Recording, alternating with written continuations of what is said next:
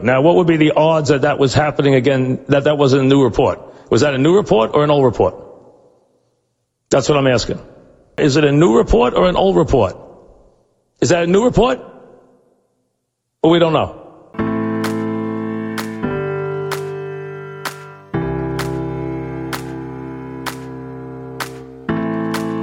When a seasoned sports fan teams up with a millennial, opinions may vary, but the debates assuredly won't disappoint. Check your sources. It's new report, old report. Here's your hosts, John Lund and Al Renato. Well, Al, another exciting week in athletics. Super Bowl 55 champion was crowned, and it didn't go the way that we said it would, as the Tampa Bay Buccaneers boat rolled the Kansas City Chiefs to win Tom Brady's 7th Super Bowl championship. A lot to get into regarding both sides of the game, but I think we should start with maybe expecting some thanks from our listeners. We tell our listeners every time we step up to the podium, we step up to the Vegas window, and we spout what we think will happen. There's always the warning attached to such. Fade our show accordingly. And if you listened to our Super Bowl preview episode and took everything we said, flipped it on its head, and instead talked positively about the Tampa Bay Buccaneers, you just were lucrative if you put money where our mouths were. So maybe we deserve some thanks, Al, for what we had to say about the Super Bowl, because unfortunately we were wrong in saying that the Kansas City Chiefs would win, spouting positive energy for them despite their offensive lineman troubles. They would find a way, and damn it, they did not. They most certainly did not. And now we have Tom Brady once again continuing to just add to his greatest of all time resume. It's unbelievable if you think about it. And this game in particular, one of the knocks, I guess you would say, or one of the things to kind of poke fun at Tom Brady has been throughout his Super Bowl runs is he's never really blown out any of these teams. There hasn't been any dominance per se in these Super Bowl victories. A lot of close games, some miraculous comebacks, losing to the Eagles and Nick Foles, not being able to beat Eli Manning. There's been some jokes that have been able to be had along the way. And then he gets that blowout win against these Kansas City Chiefs. God damn it. That's all I could say to start the show is, God damn it. First of all, I'll just speak for myself and not drag, because obviously I drag you down with me. And we welcome all our fans and all our friends, and hopefully they did do what you discussed and faded our picks, because I can't get wet in a rainstorm. It's as simple as that. You put me in an empty theater and I'll be lucky if I could pick a seat. It is just, I could not have been more wrong. I thought Kansas City would adjust to what the Bucs did against Green Bay, the same way I thought Green Bay would adjust. And they did not. It was really a replay of what happened to the Packers, except the Packers showed some guts in the second half. The Packers came back. The Packers fought back. The Packers showed heart. The Packers played defense in the second half, and the Packers played offense in the second half and made it a game, and were within 8 yards and a 2-point conversion of tying it. The Chiefs were never competitive. Never competitive. They did nothing to solve the Buck pass rush, which was brought with only 4. Rarely did they blitz. Jason Pierre-Paul from one side, Shaq Barrett from the other. Caused havoc. I understand this was an undermanned and banged-up offensive line. We underestimated the value of that. But never did they roll Patrick Mahomes out like I thought they would. Also, Patrick Mahomes looked worse physically in this game than he did against the Bills. He scrambled a bit early on for some first downs, but he was moving with, I thought, more exaggerated limp in his gait than we saw against the Bills. And that defensive line had their way with the offensive line, and they chased him down. He was going backwards, sideways, throwing balls as he was falling down, throwing balls as he was falling on his face, some of which were remarkable throws. But, this is the National Football League. Those prayers don't get answered, time after time after time. The couple should have been caught, hitting guys in the face. But the bottom line is there were desperation throws. And they played desperate. They played like they were with their backs against the wall. And I don't mean in a good way. They played like they were overmatched the entire game. And quite frankly, they were. Now, the disappointing part of this game was clearly that Patrick Mahomes never looked comfortable. Tampa comes out 3 and out, good field position, and he has the rookie wide receiver wide open down the right side for big yards. Maybe not a touchdown, but clearly a first down, well into Tampa territory, and off we go. Overthrows him by a ton. They have to punt. And then another stop. Good field position again. And they're barely able to get 3 points out of it. And then Tampa just took the game over. Drove for their touchdown, take a 7-3 lead, stop after stop after stop. And I just thought some absolutely, and look, rooting for Kansas City, not till death do us part. More of an anti-Brady pick than a Kansas City pick. Rooting for Andy Reid, yes. How you decide from the NFL perspective to put the most flag-happy crew in your championship game, people do not want to see a flag fest in any games, let alone a playoff game, let alone a Super Bowl. And these guys just couldn't keep the pea in their pocket. There were some ridiculous calls in that first half that won against Kansas City. That score should have been 10-6 at the half. The three most just absolutely mind-numbing calls. The first one was on what would have been 3rd and 6 or 3rd and 7 for Tampa was the unnecessary roughness call / personal foul call. After the shoving occurred by Tampa, Kansas City shoves back 15 yards. Now, that did not result in points. They got down to the 1 yard line, the goal line stand. Great stop. You think Kansas City's going to show some life. 1 first down, then they got a punt. Then comes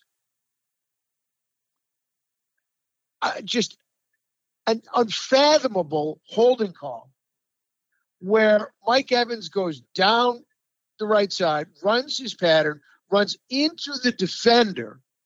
They kind of tie each other up a little bit. And Brady's throw gets deflected and intercepted by the Honey Badger. Never close to getting to Evans.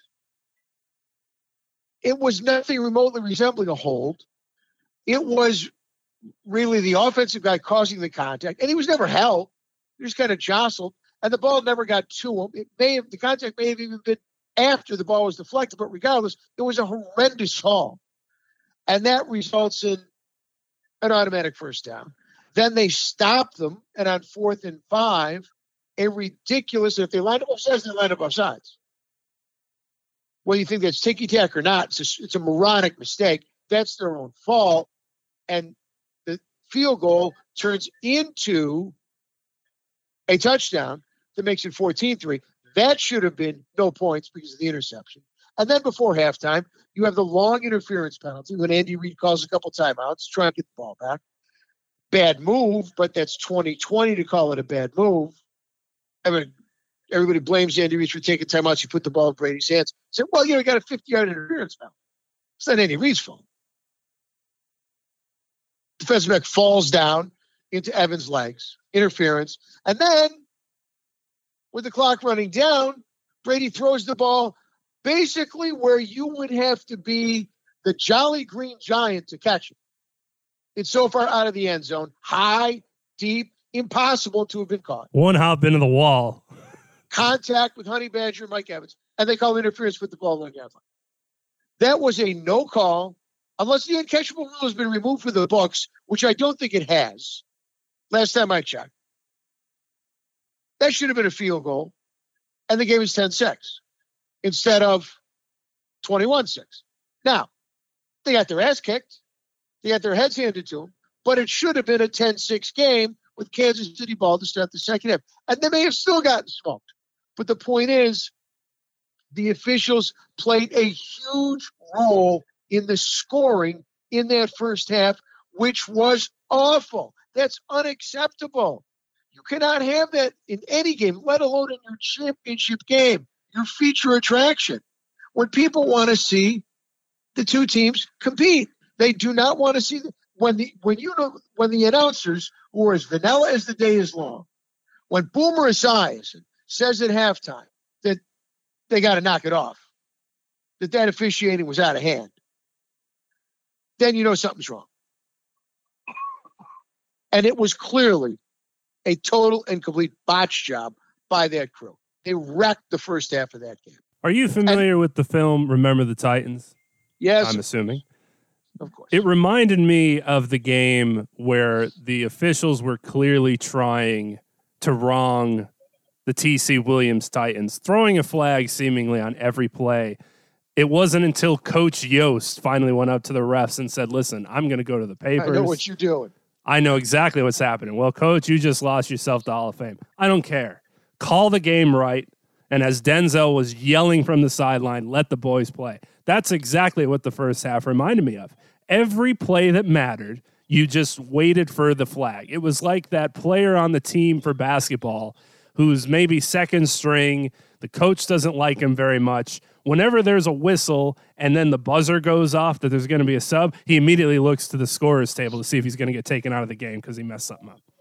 That's how the first half was. And it doesn't end up mattering, obviously, at the end score. Now, they were physically dominated. Right. I thought.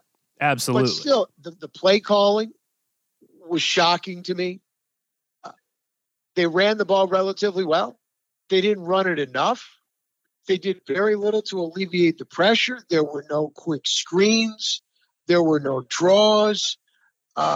Everything, Mahomes just never looked from that first series when they had good field position and he had the kid wide open down the right side. He never looked comfortable.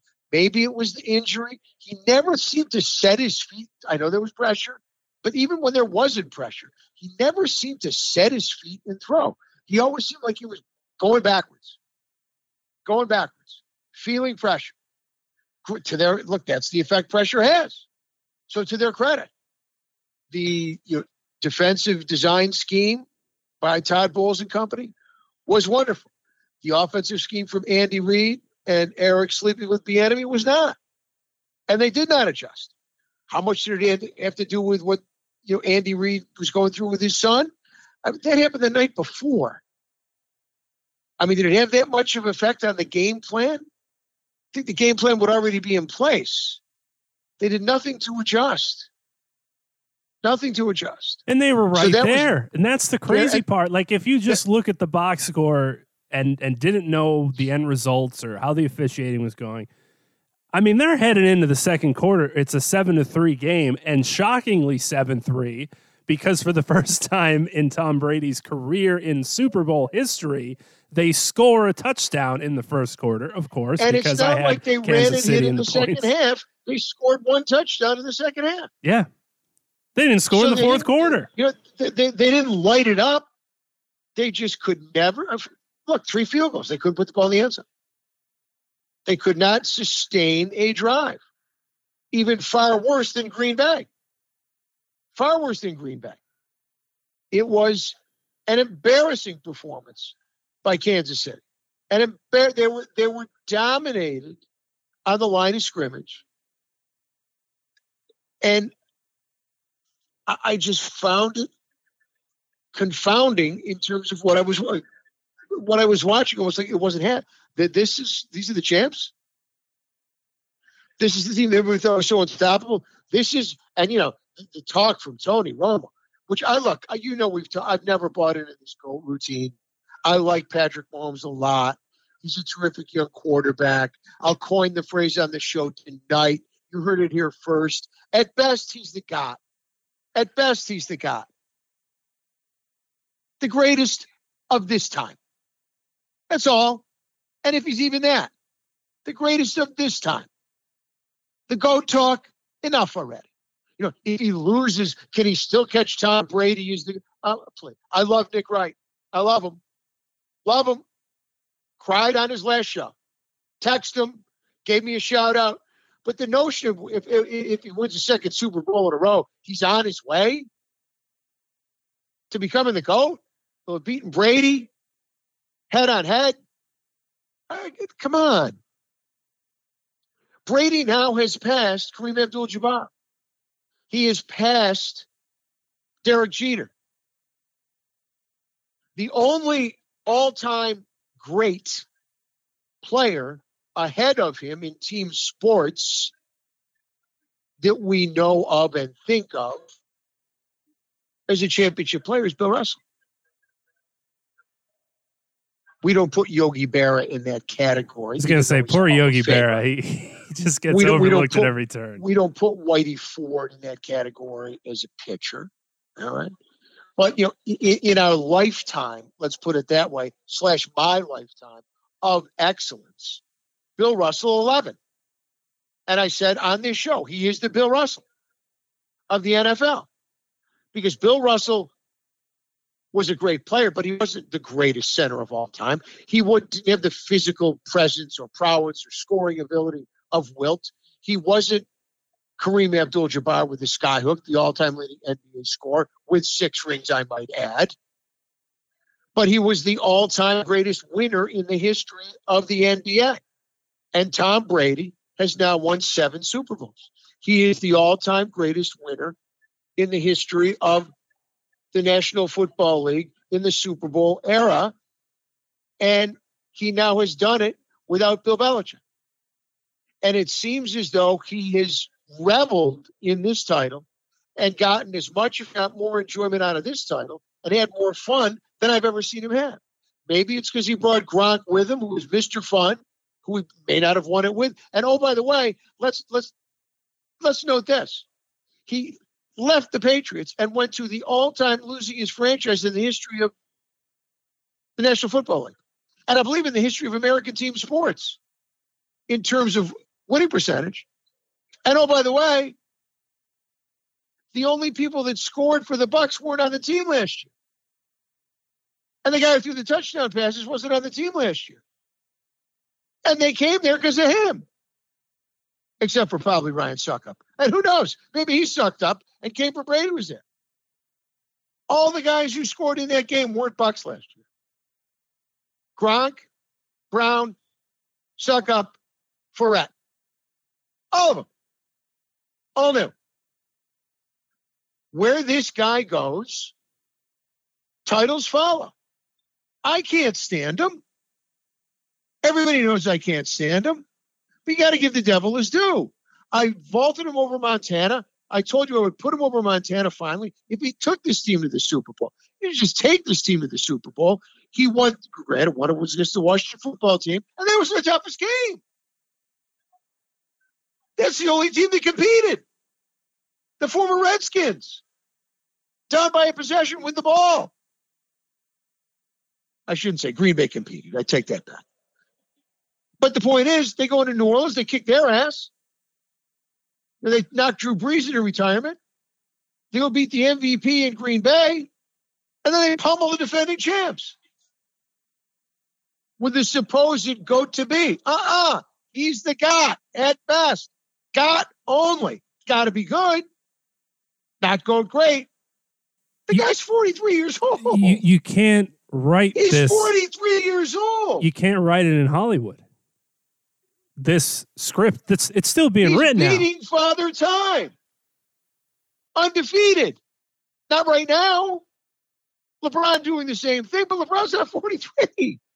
He's not the fastest. He's not the strongest. He's not the biggest. He doesn't have the best arm.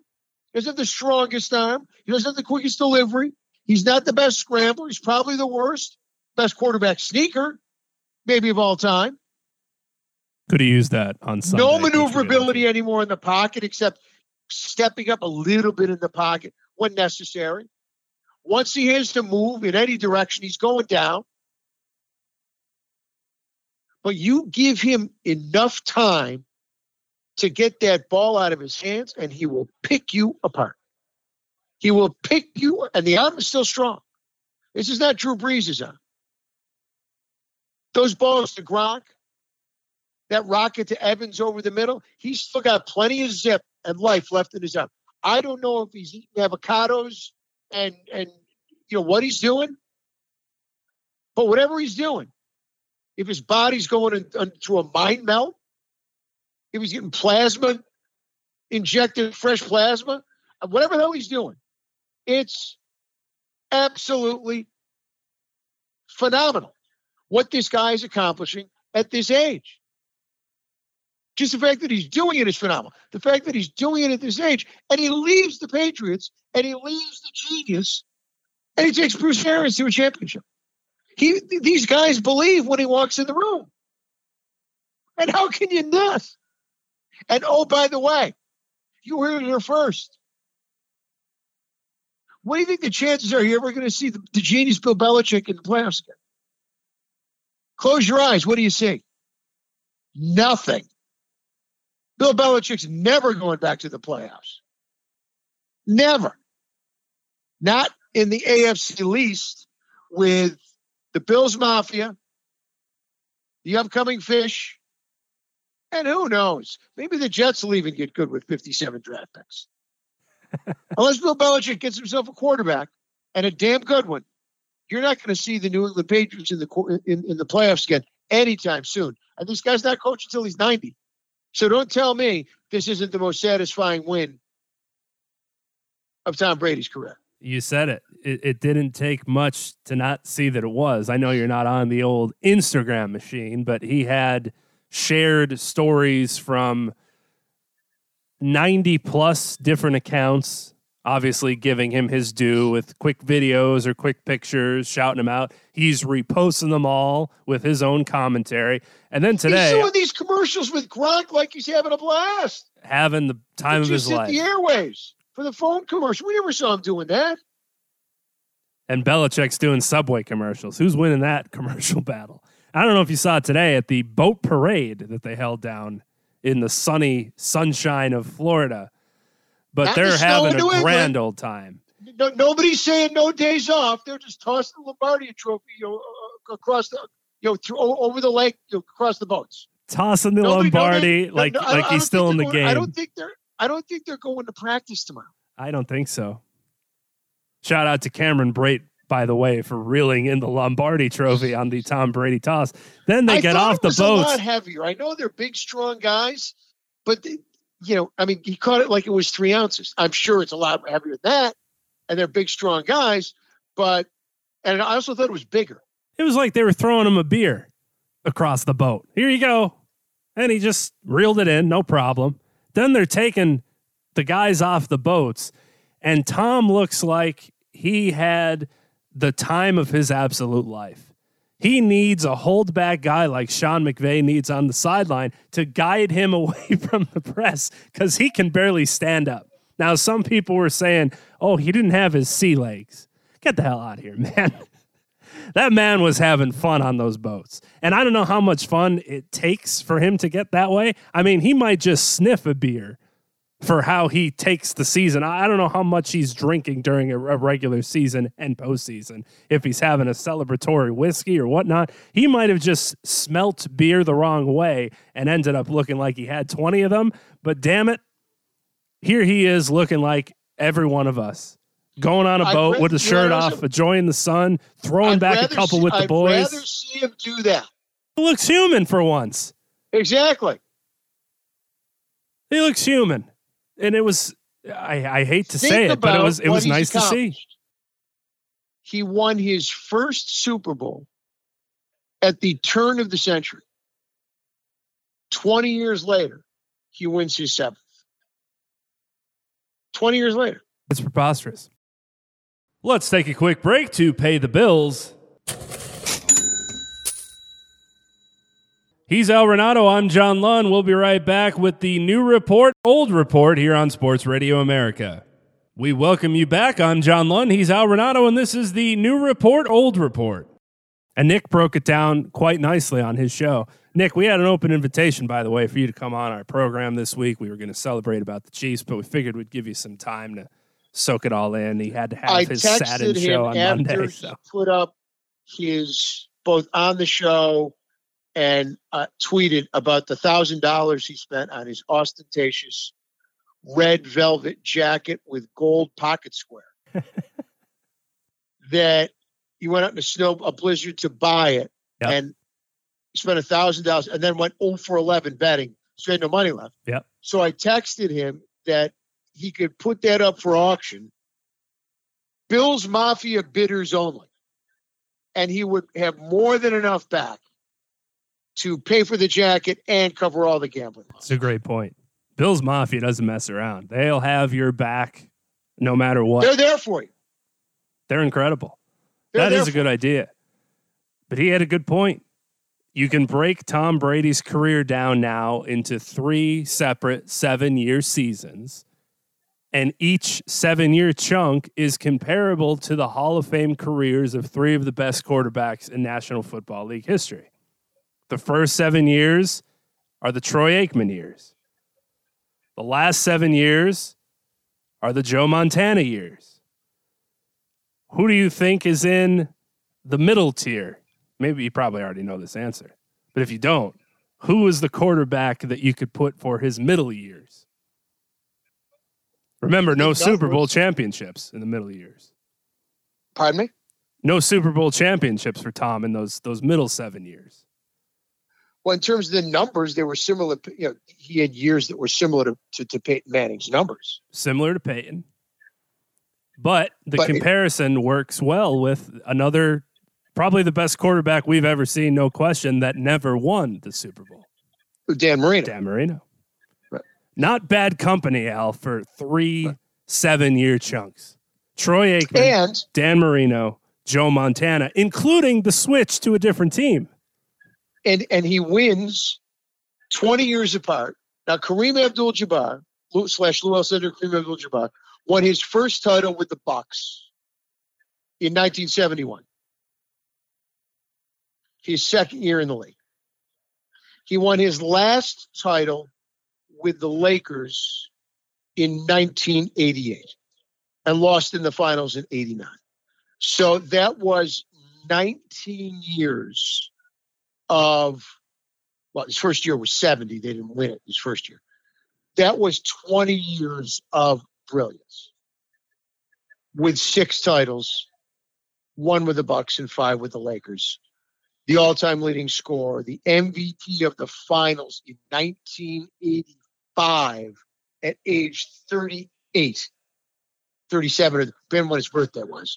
Because remember, this was back in the days where you went to 4 years of college, and he graduated from UCLA in 1969 at 22 years of age. You can do the math. So 16 years later, in 1985, you figure he was 37. So he was the finals MVP at age 37 in 1985 as they won Game 6 on the parquet floor in Boston. First time ever beating the Celtics in the finals. And in Boston, him charging back down the court, 2 fists clenched in the air. The emotion you never saw him show. Finally,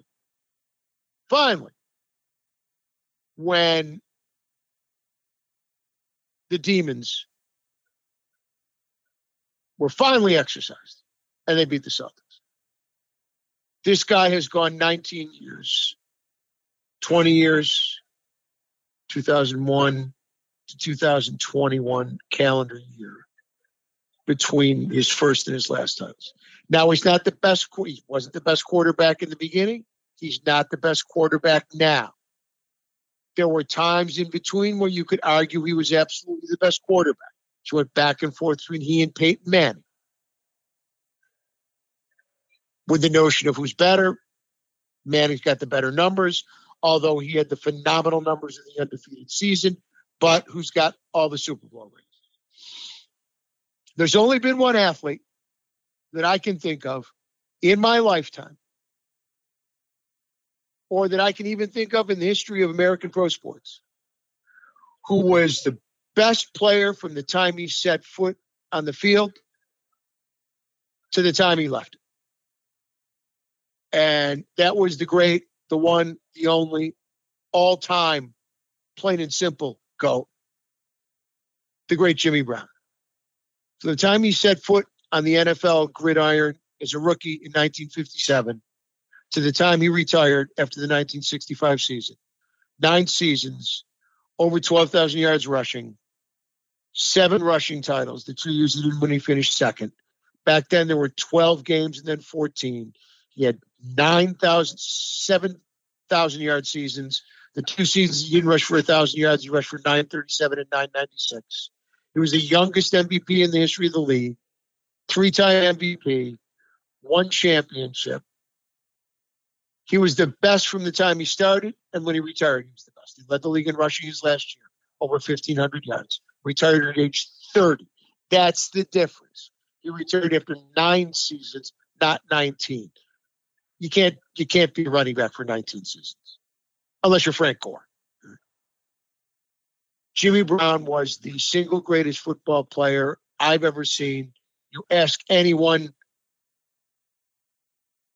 my age, a little bit younger or older, and they will all say Jimmy Brown.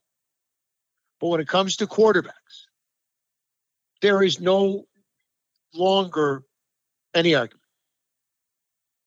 None. 0. It is a done deal. Drew Brees may wind up with more yards, although Brady doesn't seem like he's going anywhere. So I wouldn't doubt if when everything is said and done, Brady's got all the records. Yards, touchdowns, completions, because he's certainly playing next year. And that's a lot of yards. That's going to be a lot of touchdown passes and a lot more completions. So I don't have the numbers in front of me, but I would hazard to guess he may pass for all 3 next year. There is no one in sight, with all due respect to Patty Mahomes. The GOAT at best. No one close. No one on the horizon. You don't look out there after 2 LeBron championships down from the Jordan mountaintop and say, well, that guy down there, when he came into the league, they were talking about he was the second coming. And yeah, he had to jump ship to do it, but he went to 4 straight finals. He's won 2 of them. Now he's moving on again. But he's a hell of a player. And if he keeps playing, you never know. And no. And now a bunch more finals later and 2 more titles later, you know, the argument is becoming more and more vehement, more and more competitive. Even though Kobe's got 5, and Kareem's got 6, that LeBron James may be the greatest of all time. It's possible, although he can never be 6-0. But then again, Tom Brady never could have been 4-0. And he's taken Joe Montana, 4-0, my GOAT, my ex-GOAT, put him in his rearview mirror. Not because he's got the strongest arm, not because he's the most maneuverable, not because he's got the quickest release, but because he keeps winning, not just games, championships. And he keeps playing well, doing it. Yes, 3 interceptions against Green Bay in the second half. But let's remember, 3 years ago, he threw for 500 yards in a loss at age 40 in the Super Bowl. Threw for 500 yards.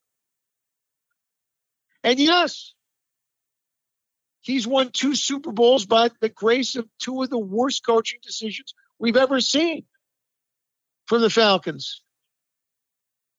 the game was won. And Seattle, the game was about to be won. And the Tuck rule, the first Super Bowl. We never should have gotten there. And yes, they probably cheated to beat the Rams. But at 43, he's still there. You could take those out now, too. It still doesn't matter. That's the crazy part. Go ahead. As my son said, he just won't go away. He won't go away, and we were so excited that this would be. And by the way, there's no sign of him going anywhere. No. This wasn't Peyton Manning at the end, especially in the Super Bowl where you knew this was it. It was over.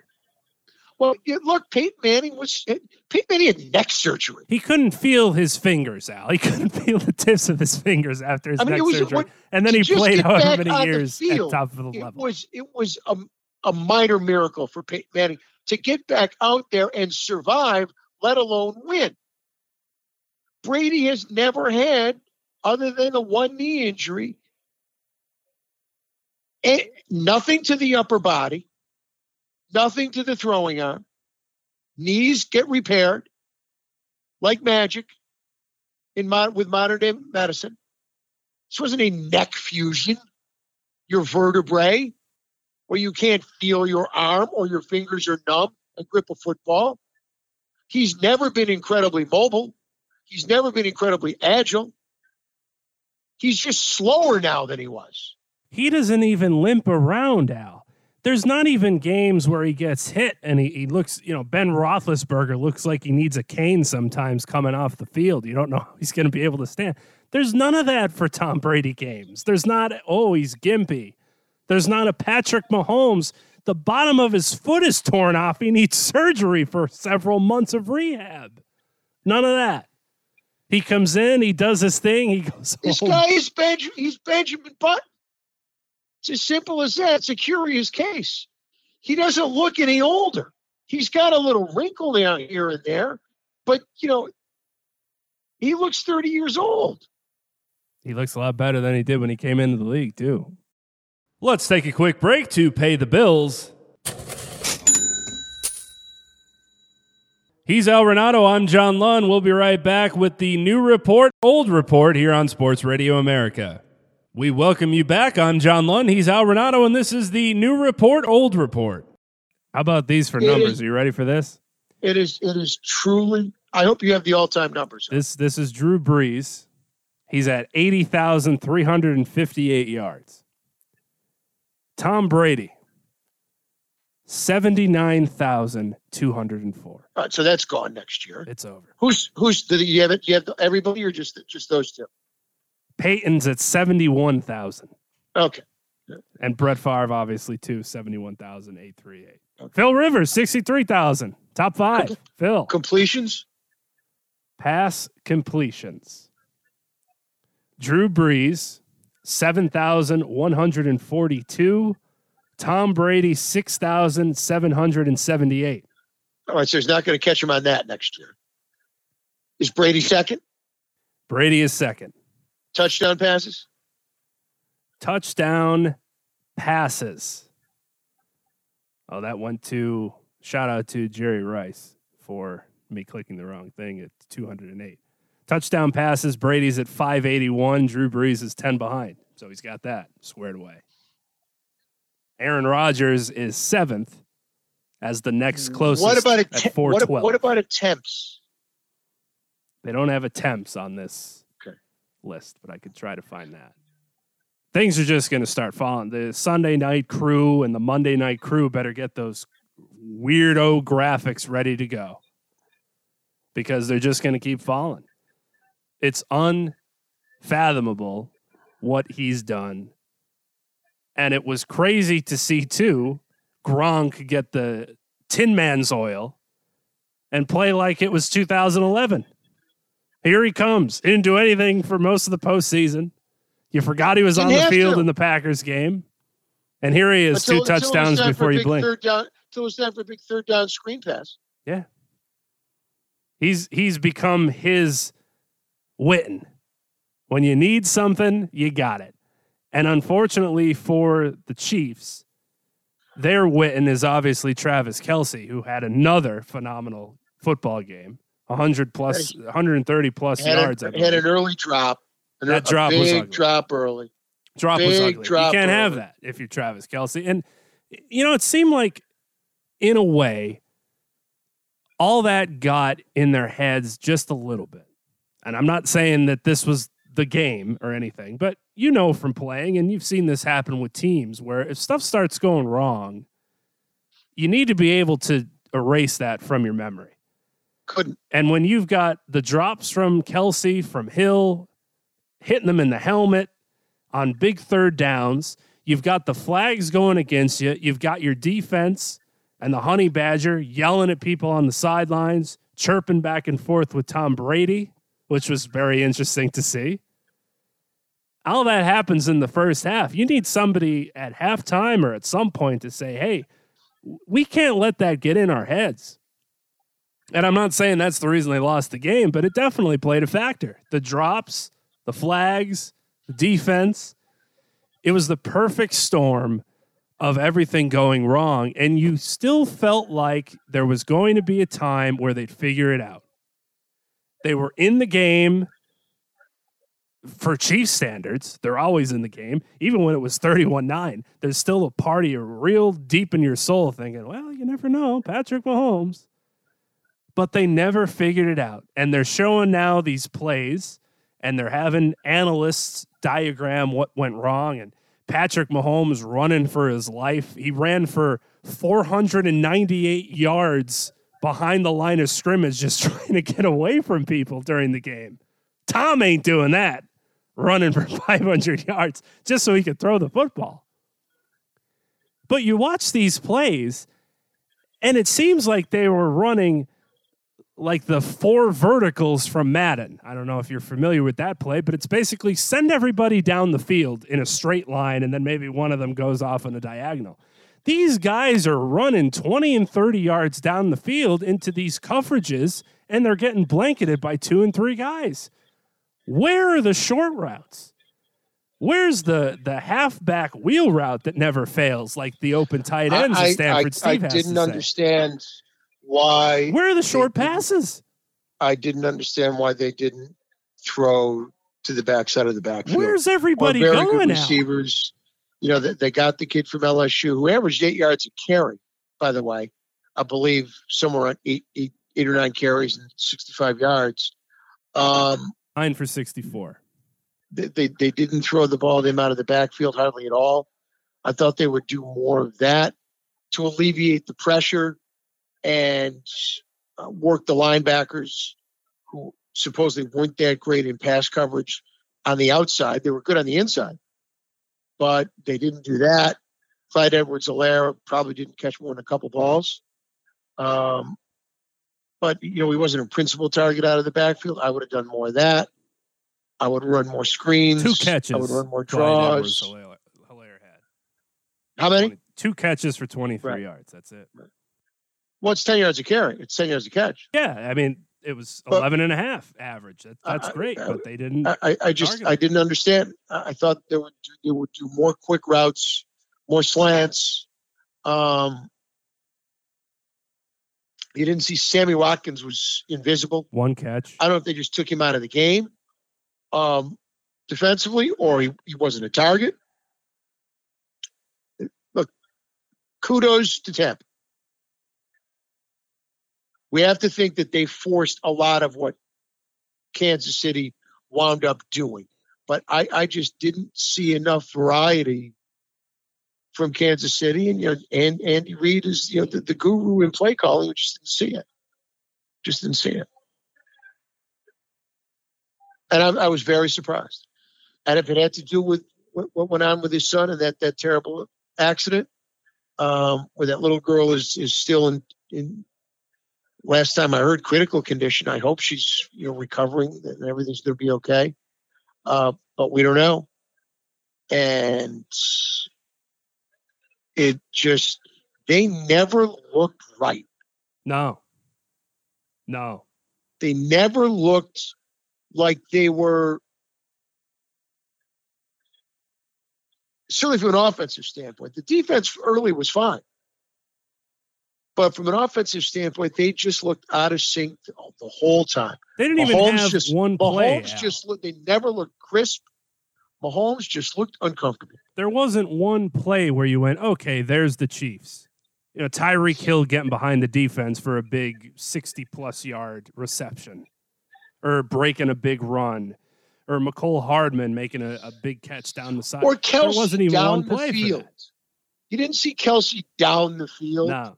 Short passes, which they were needed. all 7, 8, 10 yards. No big breaks. Nothing 25 yards down the middle of the field. No long catches and runs. Right. Now, to Tampa's credit, they tackled well. Those linebackers can fly, right? And the defensive secondary did a very good job tackling. They were very aggressive. They hit hard. White was everywhere. Number 45 was, Shaq Barrett and JPP got all the credit, but number 45 was everywhere. Incredible. He could have, including had an MVP if he had one more big. Including, if you want to call it, the game was probably already sealed, but the finishing touch, keeping him out of the end zone with the interception on the last drive.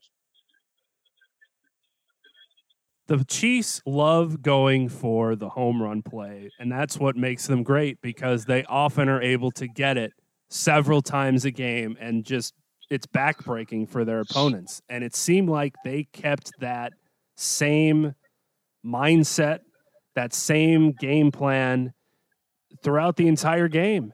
And you could see it, guys just streaking down the field, and it wasn't working. You're waiting for it to work, and it never did. I was just more surprised there weren't more attempts at short passes, at not going for the home run when Mahomes is running for his life. Still trying to get it there. I mean, there were times it worked. It's bouncing off guys' helmets. What's happening? I mean, if he still has the receipts for the Christmas gifts that he gave his offensive wide receivers in line, et cetera, you better take that back to the store, man. Get your money back because they didn't show up for you either. And again, this was the Bucs game. All these little things that were nitpicking, they did everything so well on both sides of the ball, it doesn't matter. The referees, it doesn't matter. The drop passes, it doesn't matter. Tom Brady played a flawless game. And that was it. It was over before it was over. When it was time to put the game away, they put the game away. Fournette was incredible. Ronald Jones was incredible, healthy. Which is a terrific 1-2 punch. It really is. Not pretty. Fournette's turned into a battering ram, and Ronald Jones is he runs between the tackles. But he can fly. Yep. I believe he had a 98-yard run earlier in the season. So, he can go the distance. He doesn't really, he's not the jitterbug type. He will run over you. But, he's he hits the hole very quick. And neither one of these guys are afraid to run between the tackles and take hits. And that's kind of like the way Tampa Bay plays. The only guy out there who was really kind of, the non-physical guy is Antonio Brown. And by the way, was the little wide receiver even active? Looking at the box score here, what's amazing, Mike Evans, one reception for 31 yards. Chris Godwin, 2 receptions for 9 yards. Scotty Miller is not listed because he did not have a catch nor target. Didn't need to. Sorry. That's the incredible part. Why? Well, they took let's go to Gronk. 6 for 67. Cameron Brate, 3 for 26. Scott Miller's the Super Bowl champ. And he apparently knocked Chris Godwin's phone out of his hand into the sea today as well. So Godwin looking for a new phone, Verizon. Gronk always there when you need him. Always. And if you're the Chiefs, I heard this Has from that a couple guy different ever people. dropped a fucking pass? Has Gronk ever dropped? You ever seen Gronk drop one? The only ones he misses are the ones that he can't get to. They just go through his hands. He dives. They're just out of his reach. But he's made a ton of impossible catches. If it hits his hands, you're done. Did you ever say, hit him right in the hands and Gronk dropped it? Never fucking happens. Nope. Catches everything. We won't throw to him until the Super Bowl. We'll just let him block because he's a great blocker. So we don't want him to get beat up by being tackled. Just let him beat people up. We'll let you think he's old, washed up, can't run. He almost had 3 touchdowns. That completion down the middle, if the safety doesn't get him, that's a touchdown. Yeah. If you're the Chiefs, it might not be the worst idea to consider getting a wide receiver that can be your, let's say, Larry Fitzgerald. Run an 8-yard route, come over the middle, let me throw it to you. They probably need a bigger, more physical wide receiver. And by the way, again, I can't display enough my love for Nick Wright. But again, Travis Kelce, the greatest tight end of all time. Let's put that one away too. All right. Not the best game to say that when you had Gronk's performance. Let's just put that one away. In the he's not. There's another Kansas City tight end. Last name Gonzalez. No Super Bowl rings, but a better tight end than Travis Kelce. And he's dunked in a college game before. What up, Travis Kelce? So, and I like Travis Kelce.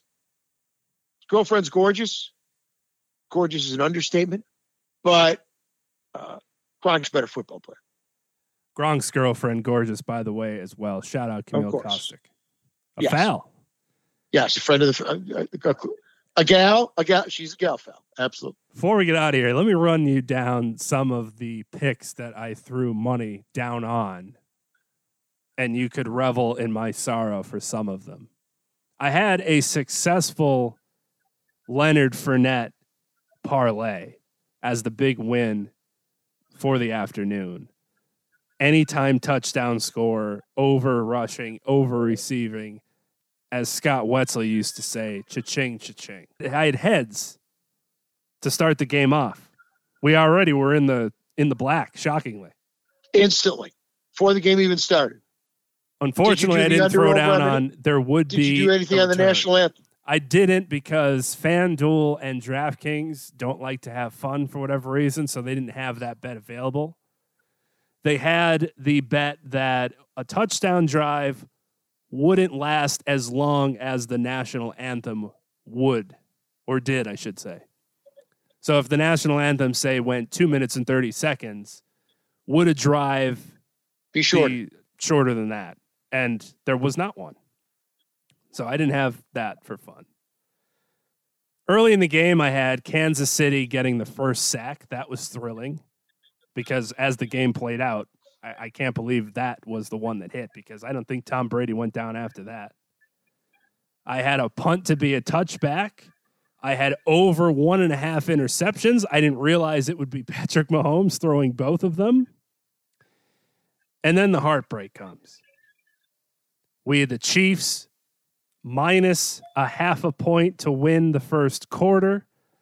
For the first time in Tom Brady's Super Bowl career, they score a touchdown at the end of the first quarter. Not to go over the Chiefs, over Patrick Mahomes passing, Chiefs this, Chiefs that. There were a lot of Chiefs things. One of them that hurt was Chiefs to score more than 13.5 points in the second half, Al, for plus money. 2 touchdowns? These Kansas City Chiefs in a half? Come on. What was the number that the Chiefs wouldn't score a touchdown? I don't know, but whoever had that is a millionaire. Close to, by the way, we haven't mentioned the streaker that ran onto the field during the Chiefs on offense and had the best run of the night for the Chiefs. Unfortunately, it came from a streaker who saw this bet on Bovada. He saw the odds, and he said to himself, I'm going to be the streaker. He threw down $75,000 that there would be a streaker during the Super Bowl. He was the streaker, and he was set to win over $300,000. Now, unfortunately, he told someone of this. That said, someone put his picture on the internet and said, this guy is a legend. He's the streaker. This is how much money he won. Bovada got wind of that, and now they're probably not going to pay his ass because it was rigged. That's something you got to take to the grave, man. You're getting $300,000, beating the system because you're the guy. It would be like the person making the Gatorade, calling all the family and friends. Hey, it's Blue. Throw down on Blue. We're set with Blue. Or the national anthem singer saying, hey, we're going to go over 215. You don't worry about that. Put the house down on it. That sort of stuff happens. You can't go bragging about it. You got to take that to the grave. So shame on that guy. Go to the Capitol with your phone. Show everybody you're there. Nobody will know. Unless we take pictures and go on Instagram Live. We might get Tell caught. everybody. Wasn't me. It was somebody who looked like me. And oh, by the way, remember the old report formula for the win was plus minus sacks correlates to the number of touchdowns you'll win by. I wasn't far off. I just had the wrong team. Yeah. I believe it was 3 sacks to 1, which would translate into a 14-point win.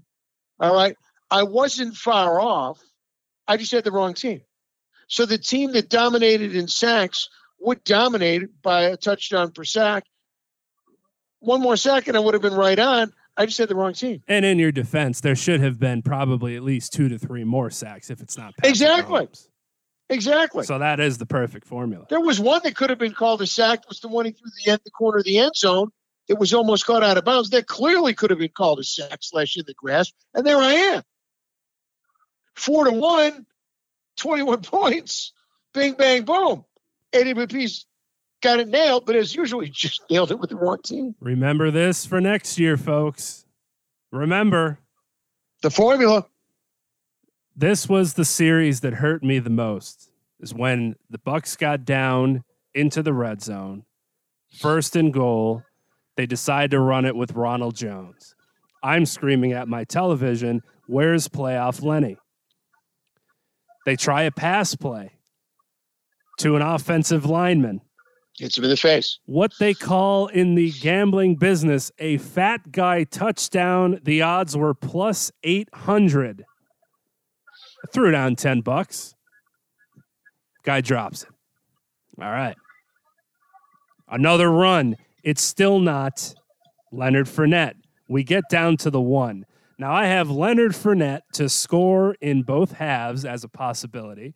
I have Tom Brady first rushing attempt to go over a half yard, which means all I need, Al, is a quarterback sneak, and he's going to get the yard. He always does. We're in the perfect position to at least get one of those. They run it again with Ronald Jones, stuffed at the end zone. What the hell are you doing, Bruce Arians? Go with what got you there. Get Ronald Jones the hell out of the game. Screaming at my TV. I had Gronk's first reception over 9.5 yards, assuming he would get a touchdown or a first down, I should say. They throw that beautiful play for the touchdown. Unfortunately, they were at the 8-yard line. Missed out on that. It's the thought that counts. I had Gronk and Kelsey both to score. I thought that would be easy. Kelsey didn't hold up that end of the bargain. 1 out of 2 ain't bad. We had the last play of the game to come after 10:15 Eastern time. The game ended at 10:12 Eastern time. It's stuff like this where you miss out by half yards, half minutes. That just gets you. You miss the fat guy touchdown. None of the fun things happen, Al. There were no flea flickers. The over for people that throw passes of 2.5 didn't hit. There was no fun plays where somebody else threw the football. That's the only thing you miss about the Patriots not being the team Tom Brady was on, is they used to do all that nonsense. Flea flickers, Edelman throwing the ball. You didn't know what was going to happen. None of that fun stuff happened. There was no trickeration. No trickery, which, again, for the Kansas City Chiefs, what are you doing? Try something. Try something. Have Tyreek Hill fire it down the field. Running these reverse runs with no thought to even consider passing the football. Just throw it out of bounds. I would have got it. No doinks on field goals or extra points. I had that going for me. It was very disappointing for the fun sides of those bets. And then obviously it was very disappointing from a football standpoint. Yeah. Aside from the bets, it was an NFG. It was no fucking good. It was a no fun game. Least watched game since, when was it? 2007, I think the numbers came back at 94 point whatever million viewers. Least watch in quite a while. Surprisingly so, based on the GOAT and the GOT. But we're here first. If the numbers were anything comparative to you have to watch for X number of minutes, didn't stand a chance. You could have shut that thing off at halftime. Little do we know, you could have shut that thing off at halftime. GOAT beat the GOT. That's all she wrote. And she's the GOAT for good. Simple as that. And if anything, we talked about it since sports returned. Thank God we at least got here, to use "got" in another way. It was nice to at least be able to get here. And now the quarterback carousel in the National Football League is full steam ahead between the draft, the trades. One already happened that we talked about last week, and it looks like there's going to be more to come. Just to tease for future shows, that Adam Schefter number of 18 quarterbacks being on the move that we thought was somewhat preposterous when it came out, maybe not so preposterous, Al. Every which way you look. Don't look now, Seattle fans. Keep your fingers crossed. We're going to have a lot to talk about. That Russell Wilson gets his way. We're going to have a lot to talk about in the upcoming weeks. Al, it's always a pleasure. We'll do it again next week. Folks, for my partner, the great John Tiny Lund, I am El Renato, AKL White Plains. Have a great and safe sports week, everyone. We'll be back 8 p.m. Eastern Time here on Sports Radio America. You can listen at sportsradioamerica.com and interact with the show there as well, or find us on the TuneIn app by searching for Sports Radio America. You can also follow John Lund under the same handle on Twitter at London Bridge. Thanks again for listening.